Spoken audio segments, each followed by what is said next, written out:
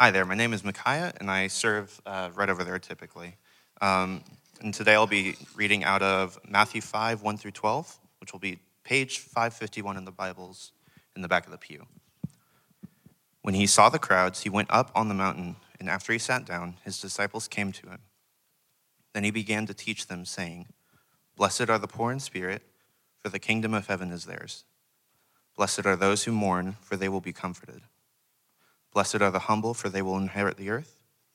Blessed are those who hunger and thirst for righteousness, for they will be filled. Blessed are the merciful, for they will be shown mercy. Blessed are the pure in heart, for they will see God. Blessed are the peacemakers, for they will be called sons of God. Blessed are those who are persecuted for righteousness' sake, for theirs is the kingdom of heaven. Blessed are you when others revile you and persecute you and utter all kinds of evil against you, falsely on my account. Rejoice and be glad, for your reward is great in heaven, for so they persecuted the prophets who were before you." This is God's word. I'm going to use a handheld today because it's too much trouble to switch between all sorts of different kinds of mics. So we'll stick with this one today. But thank you, Micaiah, for singing or for reading. Sorry that the translation or version was off from the screen there. I don't know what happened there, but we'll figure out that kink. Today's scripture marks actually the end of our look at the portion of the Sermon on the Mount, the greatest sermon that was ever preached, the portion of that sermon called the Beatitudes or the blessings, or blessing statements. The Beatitudes are a set of 8 proclamations about what life as a kingdom citizen looks like. They tell us how the poor in spirit and the mournful, the humble, those who hunger and thirst for righteousness, the merciful, the pure in heart, the peacemakers, and the persecuted are actually the blessed and fully satisfied ones. So if you think about it, if the world was making a list, of what blessed looks like, what might their list include? Would it look similar to the Beatitudes, you think? Or would it look very different? Well, Josh Miller, he's a writer, a blogger, and he took the challenge and decided that he was going to write the anti-Beatitudes. And here's what he came up with. He wrote, "Blessed are the self-sufficient, for they will climb the ladder of success. Blessed are those with thick skin and no regrets, for they won't appear weak, needy, or dependent on anyone. Blessed are the bold, for they will conquer any challenge no matter who or what is in their way. Blessed are those who live by their own personal truth, for they will never have to be corrected or change their mind. Blessed are those who judge and cancel others, for they will always feel morally and intellectually superior. Blessed are the carnal in heart, because they don't need God. Blessed are the fighters, for they will tear down anyone who disagrees with them. Blessed are those who are praised, celebrated, and honored by many, for they have reached the pinnacle of success. Blessed are you when people love you, envy you, and follow all of your social media accounts. Rejoice and be glad, because great is your reward in this life. For in the same way they celebrated all the other important people who came before you." Now you know the world has a list like that, don't you? You see it in the way that people live. Maybe you've bought into or believed one or two of those anti-Beatitudes at some point in life. If the Beatitudes describe what life as a citizen of the kingdom looks like, then these anti-Beatitudes do a good job of elucidating what life of someone who's caught up in the pattern of this world. How many of you guys know someone who maybe thinks more like the anti-Beatitudes than the Beatitudes? Anyone know anyone? Someone? Depending on when and where you grew up, some of those anti-Beatitudes might even sound virtuous to you. Nothing wrong with them at all. And that's why Jesus' description of what it is to be in the kingdom life is so upside down. It's a foreign concept to our world. Why would you humble yourself? Why wouldn't you claw and scratch to get ahead in this world? Why wouldn't you fight to get that promotion or position, even if it costs that friendship with that other person or that relationship? Look out for number one. Go get what you can while you're alive. Blessed are the self-sufficient. And Jesus comes along and says, blessed are the poor in spirit. Blessed are the mournful. Blessed are the humble. This final Macarism that we're going to study today in verse 10. See, we're going to study verse 10, which is the final one of the 8 Beatitudes. So we're coming to an end here. And then there's also verse 11 and 12, which are just expounding on that one, on verse 10. And they move from that general, blessed are those who do this, to that very personal, blessed are you when you are persecuted. Verse 10, 11, and 12 goes like this. Blessed are those who are persecuted because of righteousness, for the kingdom of heaven is theirs. You are blessed when they insult you, persecute you, and falsely say all kinds of evil against you because of me. Be glad and rejoice, because your reward is great in heaven. For that is how they persecuted the prophets who were before you. We're going to look at today's scripture under 3 headings. The first one is blessed persecution. Blessed persecution. Verse 10, the word that's used that we translate as persecuted, it has this kind of range of meaning to it. It can mean driven away, being driven away or put to flight, or run out of town, or run out of home. It could be by bullying, it could be by pressure, or by violent opposition. And this beatitude right here, number 8, blessed are the persecuted, this one just might be the most upside down of them all. Think about it. Blessed persecution. Happy are the harassed. Blessed are the battered. How can this pronouncement be? Well, 1 Peter, the book of 1 Peter, it's a letter that was written by the Apostle Peter to who he calls exiles and strangers in this world, those who are foreigners living in a land that is opposed to them, opposed to the gospel. And he's writing to them who experience suffering at the hand of the very world that they're trying to reach with the gospel of hope that is Jesus Christ. And what he writes in chapter 1, verse 3 may very well help us understand this blessed persecution that Jesus talks about.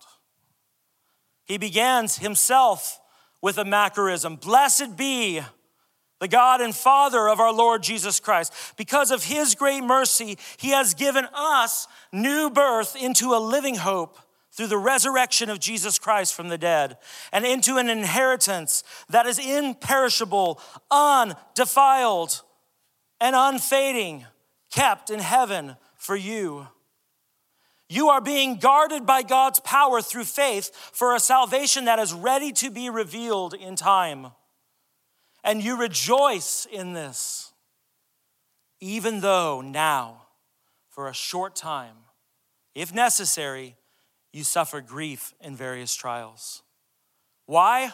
So that the proven character of your faith, which is more valuable than gold, though perishable, is refined by the fire, may result in praise, in glory and honor at the revelation of Jesus Christ. What does Peter tell us about suffering for Christ? He says that it proves the genuineness of our faith. Oh, blessed persecution, for you prove the genuineness of my faith. That it refines our faith to make it more pure, and that our sufferings and our trials can result in reward, praise, glory, and honor. Why blessed? Why is it blessed? Persecution? Because persecution will wean you off of your enslavement to this world's way of thinking. Persecution will wean you off of the anti-beatitudes. Persecution will help you exchange the temporal for the eternal.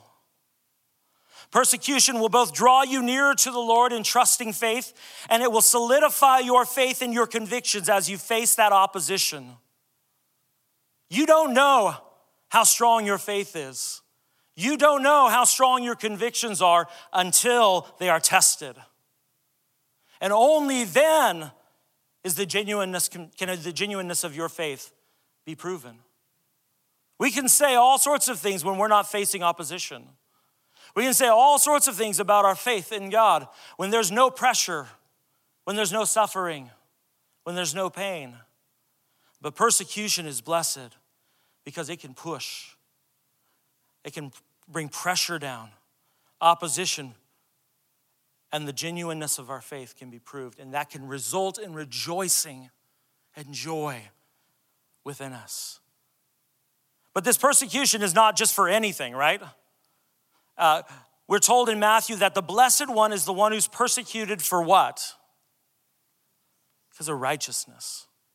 He's persecuted because of righteousness. We already talked about righteousness back in verse 6 when we studied that blessed passage. But more or less, it's the idea that because of your status with God, that he has redeemed you and you are made right and whole in him, you are his now.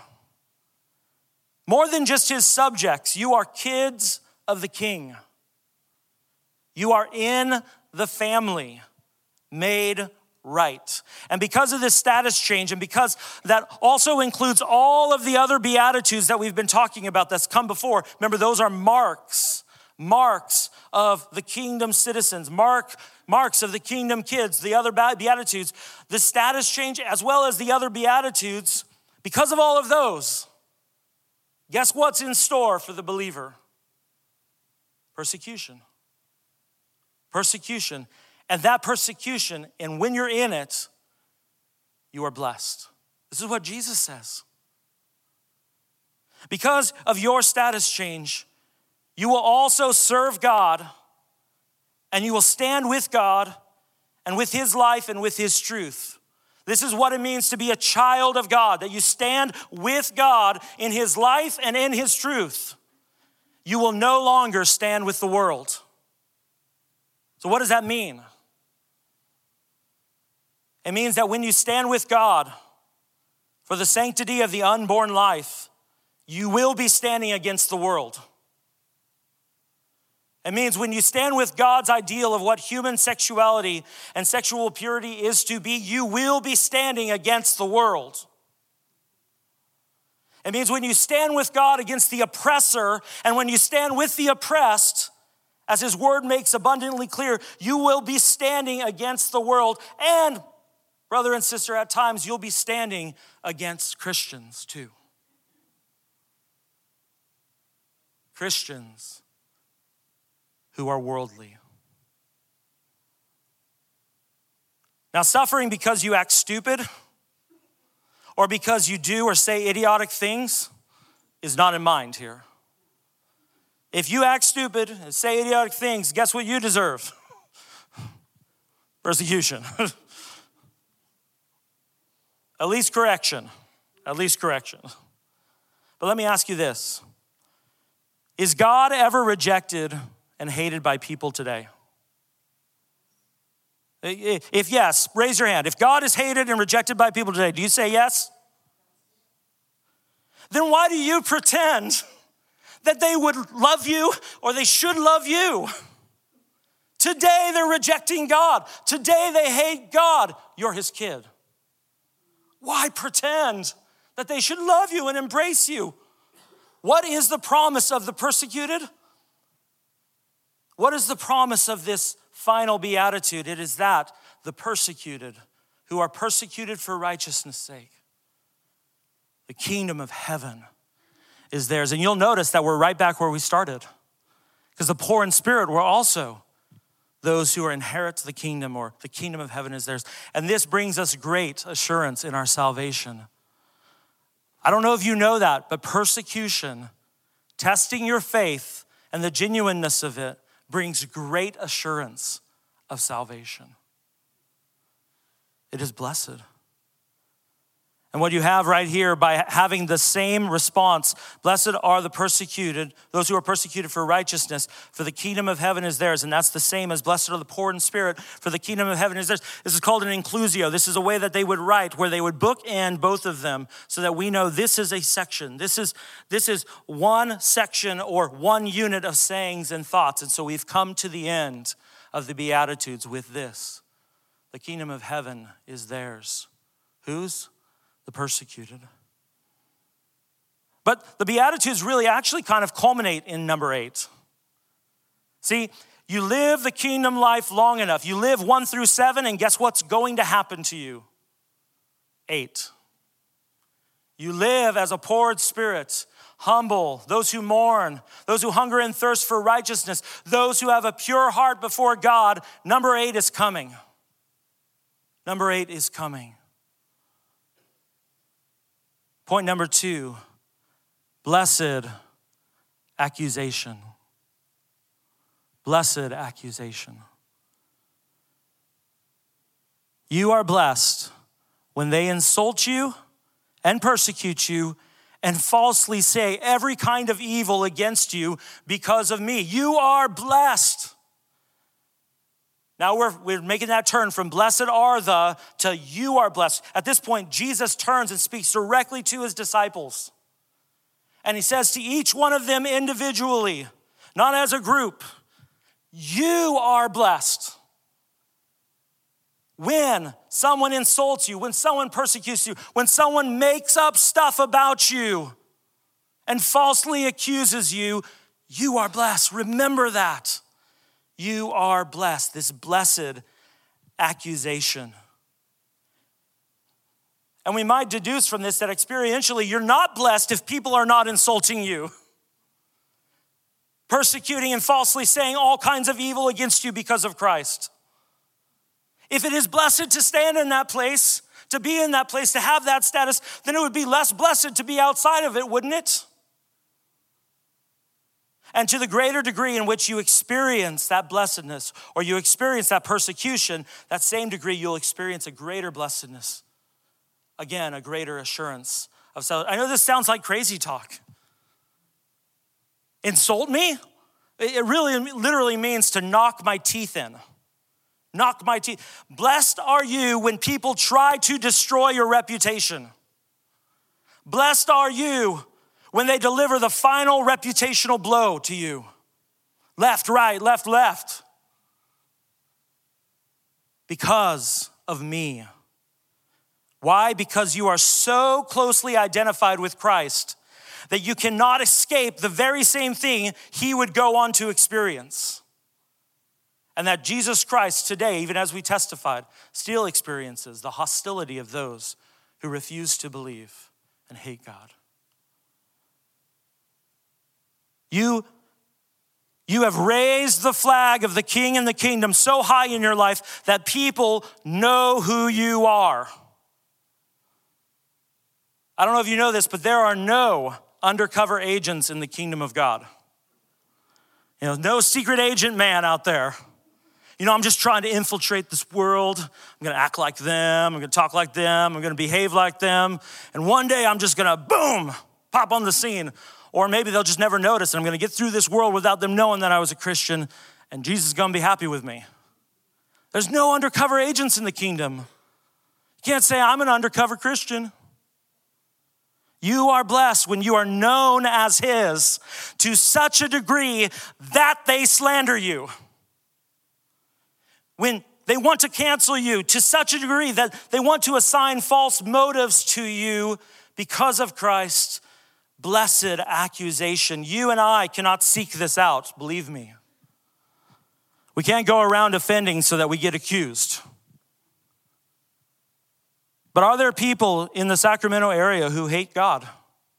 Are there neighbors of yours who hate Jesus? Some Christians will go out of their way to keep the things that people hate about God on like the down low in their life.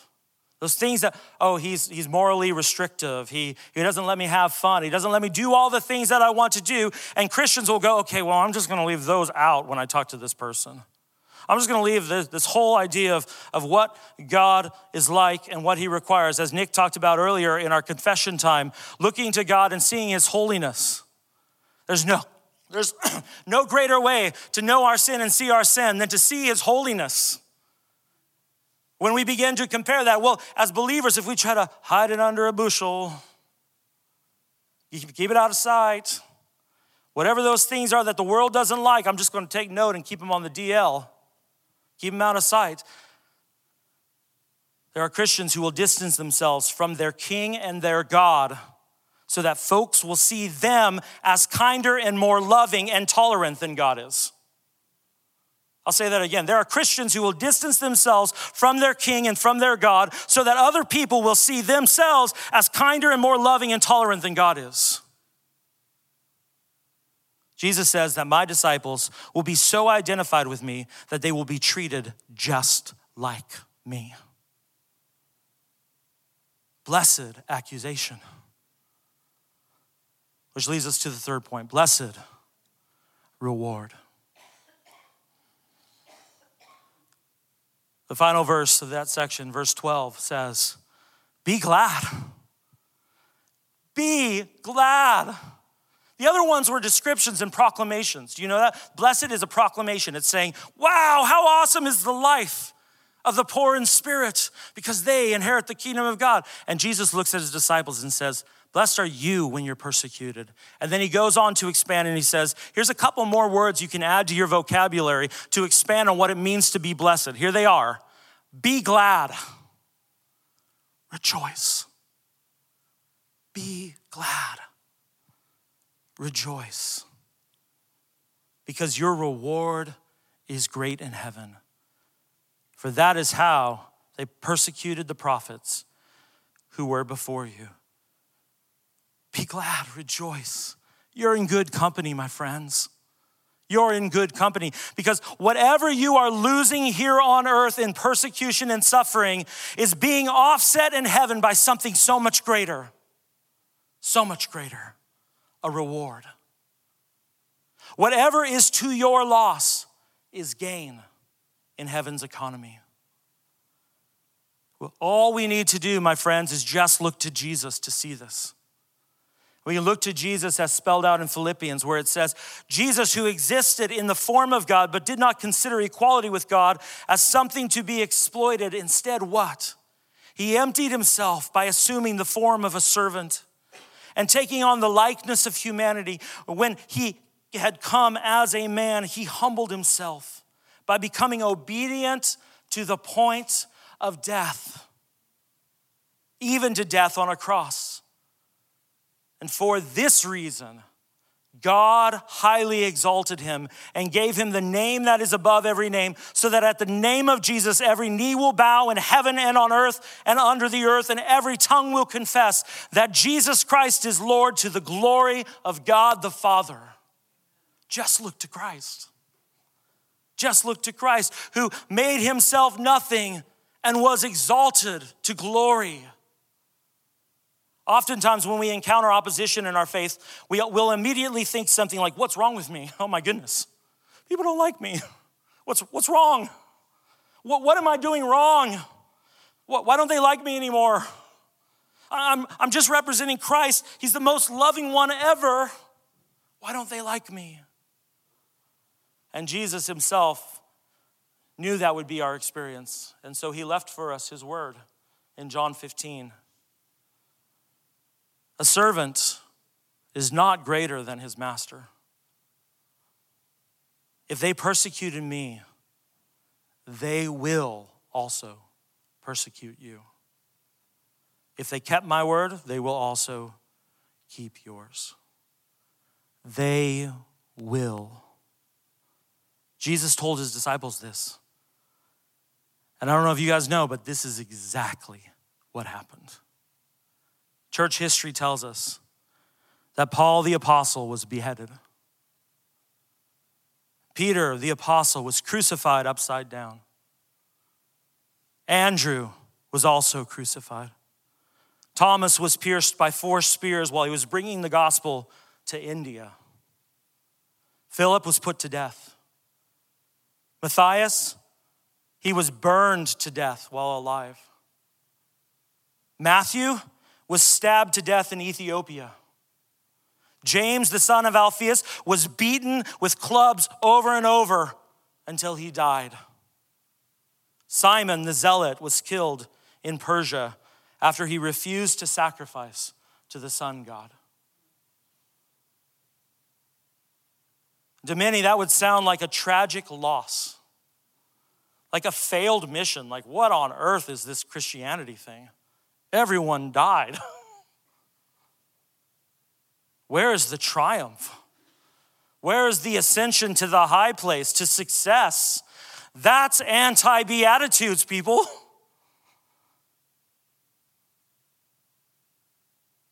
It was first apprehended by these disciples by faith. They believed what Jesus said. We're blessed. And then upon their death, it was sight. They received their reward. You want to go deeper into all kinds of stories, look in Hebrews 11. Those who by faith followed God and endured all kinds of suffering. But there is one story in the New Testament of a man named Stephen. And we hear about him in the course of his service to the church in Jerusalem. He is appointed to provide service to widows in the church of Jerusalem. And we learn that he's a person who is full of wisdom and full of the Holy Spirit, and he convincingly is able to speak the gospel of Jesus Christ to other people, and they're wowed by it, and he's accompanied by miracles and signs. But there are some in the Jewish community there who oppose him. And one of the synagogues, the synagogue of the freedmen, they go to some ruffians, some people on the street who'll make trouble for them, and they go to them and they say, hey, could you make some false accusations against Stephen? Could you say things that are not true of him, that he blasphemed God, that he's against God, so that we can get him arrested and shut up talking about Jesus? And they did that. They spread false rumors, and they had him arrested, and he was brought before the Sanhedrin, accused of the crime of blasphemy against God. And when Stephen appeared before the ruling council to give his defense, instead what he did was basically preach a message that said to the council, you guys misunderstood Scripture. You have hardened your heart toward God, and you're resisting the Holy Spirit. You resisted it ultimately by killing Jesus, who is the righteousness of God. And when they hear that, they began to yell at the top of their lungs because they don't want to hear it. Ah! Stop him! They gnashed their teeth, it says. Stop him from talking, no! Obviously, that didn't go over very well for Stephen. Having given his witness before them of what is true, his witness basically condemned him to death. They began to reach for stones. They dragged him outside of the city and began to stone him. There witnessing this was a young man named Saul. Saul would later go on to be who we know as Paul, the Apostle Paul, who was killed for Christ. But there he is giving approval to this. And while they're stoning Stephen, it says that he looked out. He cried out, Lord Jesus, receive my spirit. He knelt down and cried out with a loud voice, Lord, do not hold this sin against them. And then he was killed. Right before they began to yell at the top of their lungs, Stephen says something that triggers them. This is what Stephen says right before. It says, Stephen looked up to heaven and he said, look. That's in the Bible, particularly in our English translations, look is typically behold. Behold, I see the heavens opened and the Son of Man is standing at the right hand of God. And maybe you've heard this passage before, but have you ever wondered, why is Jesus standing? A lot of the other passages talking about the heavenly scene, Jesus has said it, his work is done, down on the throne. He's doing that ruler thing. In this vision, he's standing. For a ruler to stand, it was a sign that Jesus received and accepted Stephen's testimony. It was a sign that he validated Stephen's message, that the Son of God and of man honored the man Stephen for his faithful witness even unto death. Jesus stood for Stephen because Stephen stood for him. Could there be any greater reward? All over the world today, my friends, Christian brothers and sisters are standing with God and with Christ Jesus in the face of opposition, in the face of slander and false accusation, and even in the face of imminent death. And they are holding their ground and standing because they believe that the measure of faithfulness, or the measure of faithfulness in the kingdom of God is obedience to God, no matter the cost. No matter the cost. Can we go ahead and get the lights down? And since it is missions month, we're going to go ahead and play a video here to kind of cap off the sermon. And we'll get the lights down and get ready to play that. But as I say, all over the world, our brothers and sisters are experiencing this. And this is one story. We heard the stories from the past. We heard the stories of the apostles and of Stephen. It continues, that tradition continues today of faithful obedience to God. Let's go ahead and watch this really quick.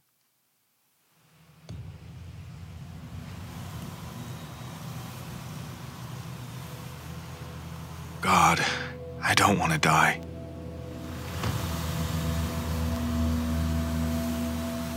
Who will take my place if I do?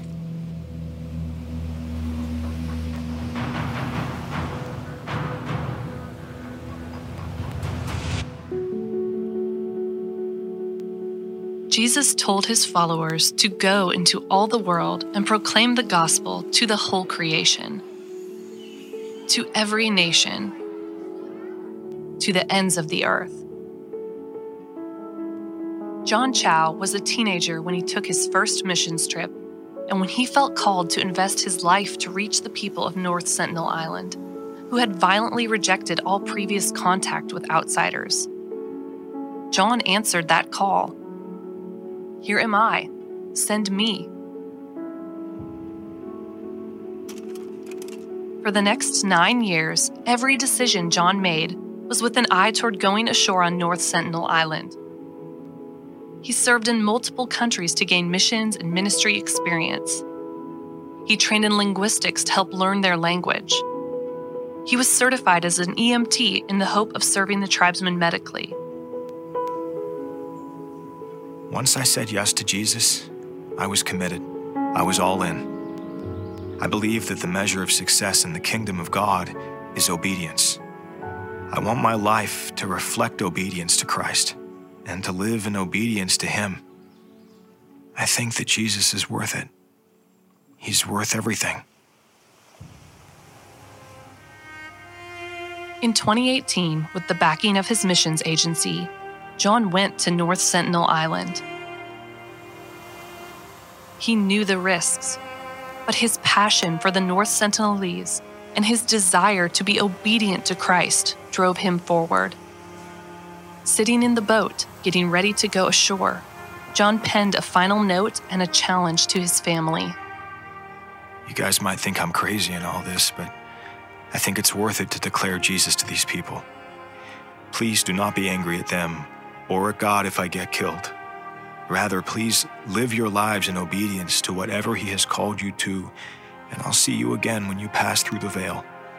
The eternal lives of this tribe is at hand, and I can't wait to see them around the throne of God, worshiping in their own language as Revelation 7:9-10 states. I pray none of you love anything in this world more than Jesus Christ.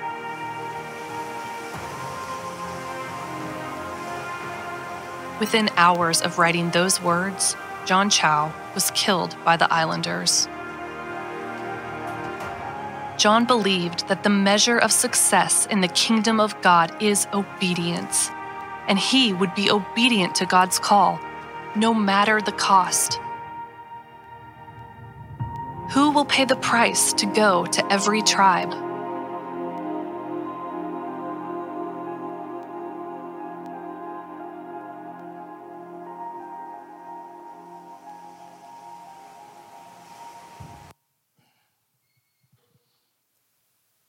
Was John Chau's life a failure?